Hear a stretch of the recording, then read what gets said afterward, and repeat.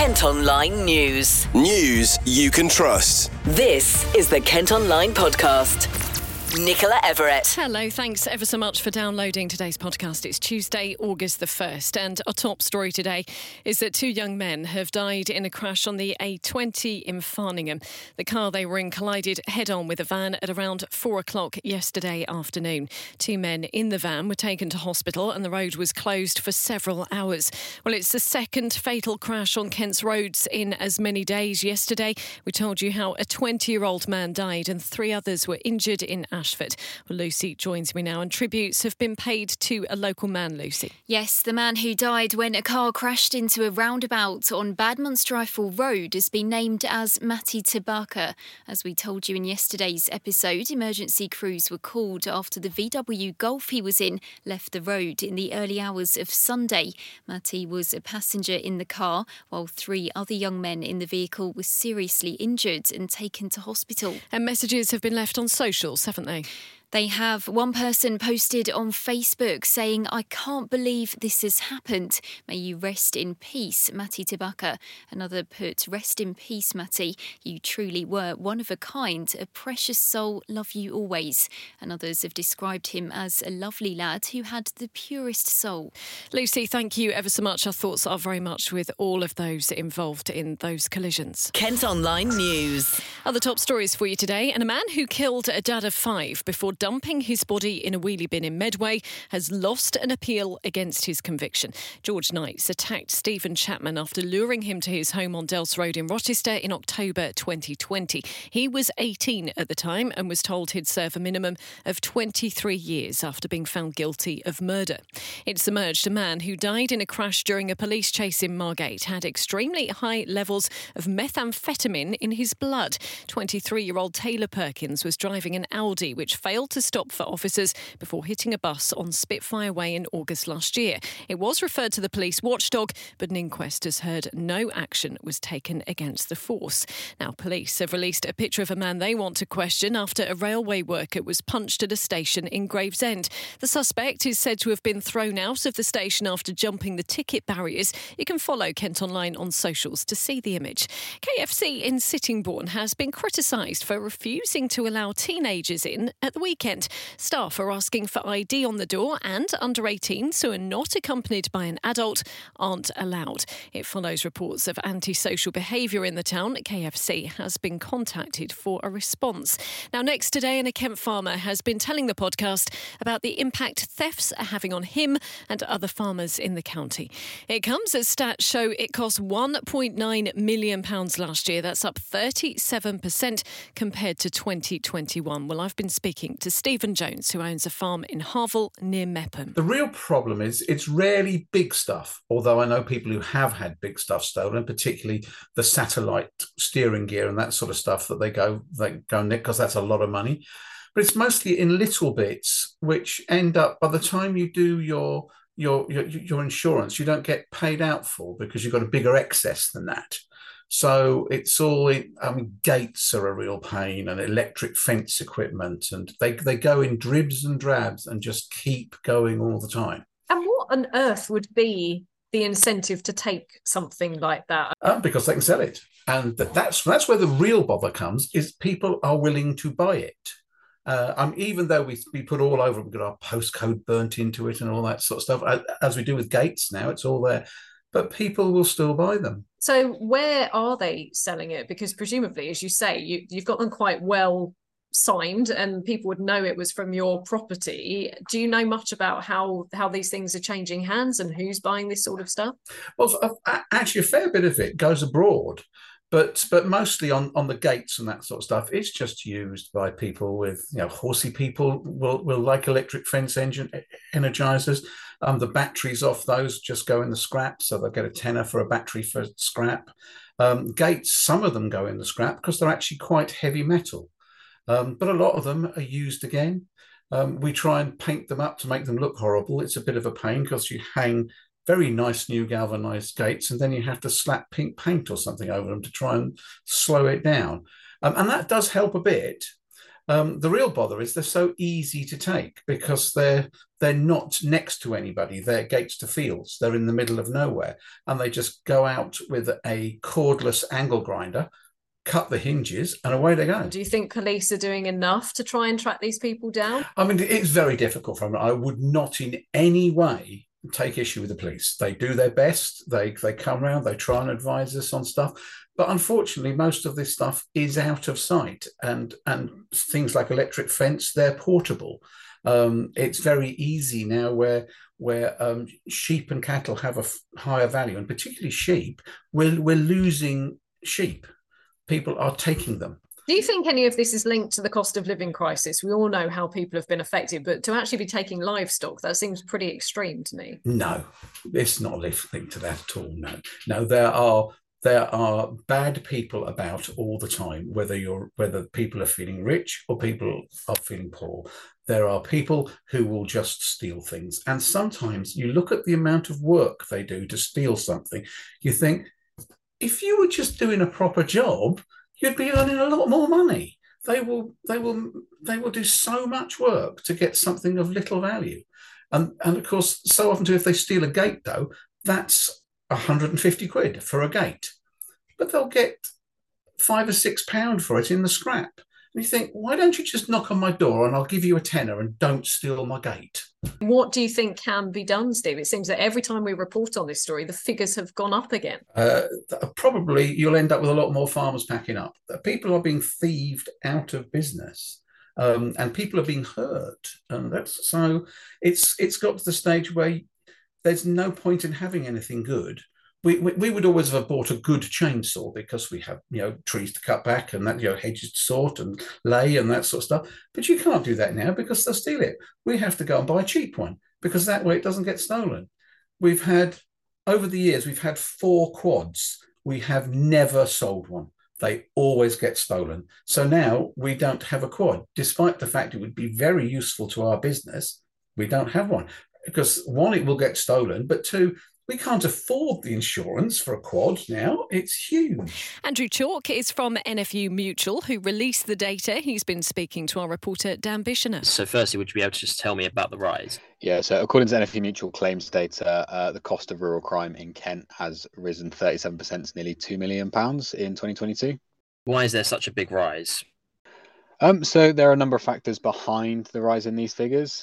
One of them is the fact that we exited lockdown in 2021 and we've seen a steady rise in crime since then. So there's been more opportunity for criminals to get out and about and actually, target the countryside.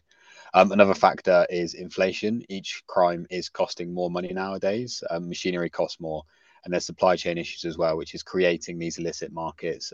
Particularly in Europe, we're seeing a lot of equipment stolen to order. And then being shipped off to Europe from farmers. And the equipment, what specifically is being taken and being targeted? So it's a number of things. It's trailers, so livestock trailers and other trailers that farmers use day in, day out. Livestock as well. There's a lot of theft of livestock. So be it sheep or cows or whatever it might be.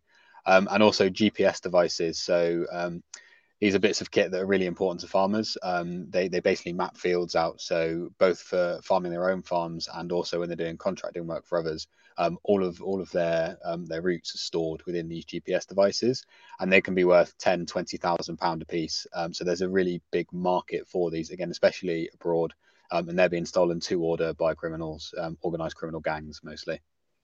What effect is this having on the farmers? So obviously there's disruption and there's financial impact behind each theft. So farmers are covered by their insurance, but it might disrupt if they have a piece of equipment that they need to carry out their farming duties and it gets stolen on a Wednesday. They might not be able to do any farming for the rest of the week or something while they source a replacement. Now those delays can be really, really important, especially during harvest time or other times where farmers can't afford to stop. They're being stopped from doing their job. Beyond that is also a massive personal cost as well. So farmers don't just work their land, they live on their land as well. And the knowledge that, their properties, their houses are being scoped out by thieves who are looking to, steal their valuable equipment can be incredibly stressful. And we know from farmers telling us that is quite a big drain on mental health. And finally, what sort of support and advice is there for the farmers? farmers do work together to help themselves. Lots of them are members of Farm Watch and Rural Watch schemes, so they share advice and information with each other to help protect themselves from thefts as far as they possibly can. As well as that, we do offer some discounts at NFU Mutual on certain equipment. So, for example, trackers, immobilizers on things like Land Rovers and other agricultural machinery, and incentives to help people get, pin protection and tracking devices for things like GPS devices. So all of that can help bring down the cost and bring down the chances of being, a victim of rural crime. But ultimately, criminals are very determined. They're organised and they're very sophisticated, especially considering 10 years ago. And sometimes there's nothing farmers can do. Kent Online reports. A man and woman have been arrested on suspicion of child neglect at Canterbury East Railway Station. Police were called after South Eastern staff and passengers raised concerns about the way children on a train were being treated. Social services have been contacted and the children have been taken to a safe place. 2 men found dealing drugs in Dartford have been jailed for a total of more than 9 years. The pair were found with more than 1,000 wraps of heroin and crack cocaine, said to be worth nearly £24,000. Officers also recovered mobile phones when they searched a property in Orchard Street. Teenagers are being blamed for toilets in Tenterden being trashed for the second time in 2 months. At Kent Online today, you can see pictures of the damage at the facilities near the recreation ground. It has been reported to police, and local bosses say they want whoever did it charged with criminal damage. Now, the man in charge of the County Council in Kent is facing a leadership challenge from one of his own backbenchers. West Malling Rep Councillor Harry Rayner says he wants to stand against Roger Gough. Now, it's understood other Conservative councillors have been concerned about cuts at the local authority as it looks to find £86 million worth of savings. Well, our local democracy reporter Simon Finley broke this story and has been telling me more. Well, it appears that one of the backbenchers, a guy called Harry Rayner, Councillor Harry Rayner, has told the leader at a group Conservative meeting that he intends to mount a leadership challenge. It came at the end of the group meeting on Friday afternoon in the Cabinet Room at County Hall. And I think the leader, who was right beside Councillor Rayner at the time, was rather shocked and but was quite polite in reply. And he says Councillor Rayner says that he's got the numbers to mount this leadership challenge, but whether he actually does or not will remains to be seen. Was this quite a surprise? Obviously, the leader himself was quite surprised. Were you surprised to hear this? Not really, because there's been a few sort of mumblings and grumblings in the background for the last sort of few months that I've been hearing anyway. And but that's not unusual when you've got a very large majority in a county council, and you've got 60 members, when you've got a huge majority, there's always going to be sort of internal factions and little groupings and cliques of people who are maybe not necessarily very happy with what's going on. But the one thing that seems to be binding most of the backbenchers at the minute is the possibility that, these recycling centres or local tips being closed, it seems to be the things that people are bringing up time and time again on the doorstep, as is the issue of potholes. I mean, who hasn't driven around the highways and byways of Kent and not been troubled by congestion for a start, and secondly, running over potholes or trying to avoid them everywhere. But of course, a huge amount of pressure on the authority at the minute because they've got to find a lot of savings, haven't they? Oh, absolutely. I mean, that's the other part of the problem is that there's a lot of disagreement within the backbenchers about how those savings might be found. They think that tip closures and maybe just shutting children's centres is not necessarily the best way of doing it. One suggested to me yesterday that perhaps there should be a freeze on staff wages and no pay increases. That might be one way of doing it. Whether that would ever transpires is another matter. Kent Online reports. Wines and spirits could cost you more from today thanks to a new tax system. A freeze on alcohol duty brought in during the pandemic is coming to an end.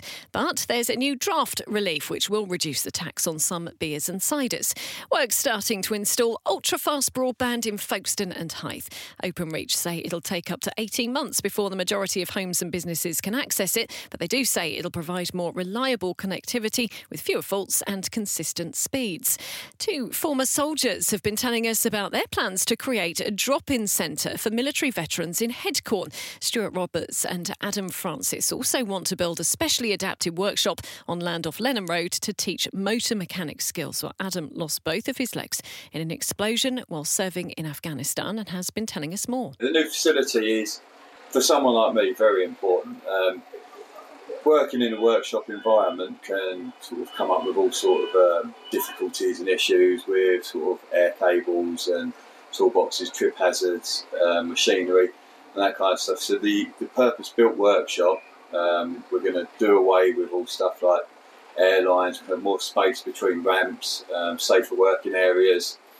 So not just myself, there can be other veterans, either able-bodied or disabled like I am, in wheelchairs, able to work more safely, conveniently. And then upstairs we're going to have a drop-in centre that's got a working area for people doing CVs, interview skills, but more importantly I think is the space for veterans to get together and talk about what's going on, talk about their issues, and just talk with people that know through experience what they're going through, and vent. But we'll also have a full-time on-site mental health nurse that's going to be reactive to help out people coming through the door with mental health issues and so on. 2 men from Sittingbourne who started cooking burgers in their back garden have now expanded into a second pub. Chris Pickup and Mike Sproston set up the Grumpy Dad's Grill during the pandemic and have appeared at festivals and events across the country. They started serving food at Miller's Bar in Milton and have now expanded to the Warden Bay pub near Laysdown. Now, fingers crossed, if the skies stay clear tonight, you might well see a supermoon. It'll be closer than normal to Earth, making it appear up to 14% bigger and 30% brighter. There's also another supermoon at the end of the month, which will be known as a blue moon. And a Kent-based circus have finally confirmed they were the ones who trained Harry Styles to walk across a high wire for his latest music video. Santa's Circus prepared the former 1D star to shoot the stunt for Track Daylight in Gravesend in May last year. Bosses say he was really easygoing, lovely to everybody and very professional. Kent Online Sport. Cricket and Kent get their One Day Cup campaign underway later. The Spitfires are travelling to take on the Yorkshire Vikings. They'll be hoping to bounce back from some disappointing form in the T20 Blast and County Championship. We will have details of the result on the website and also on our sister radio station KMFM tomorrow morning. And in football, Gillingham are sending a younger side to take on Sittingbourne in a pre-season friendly later. It's the final one before the League 2 campaign gets underway on Saturday. Kick-off this evening is at 7:45. Well, that's all from us for today. Thanks ever so much for listening. Don't forget, you can follow us on Facebook, Twitter, Instagram, TikTok and Threads. Plus, you can get access to the ad-free Kent Online premium site. To do that, you need to subscribe. Just head to kentonline.co.uk/subscribe. News you can trust. This is the Kent Online Podcast.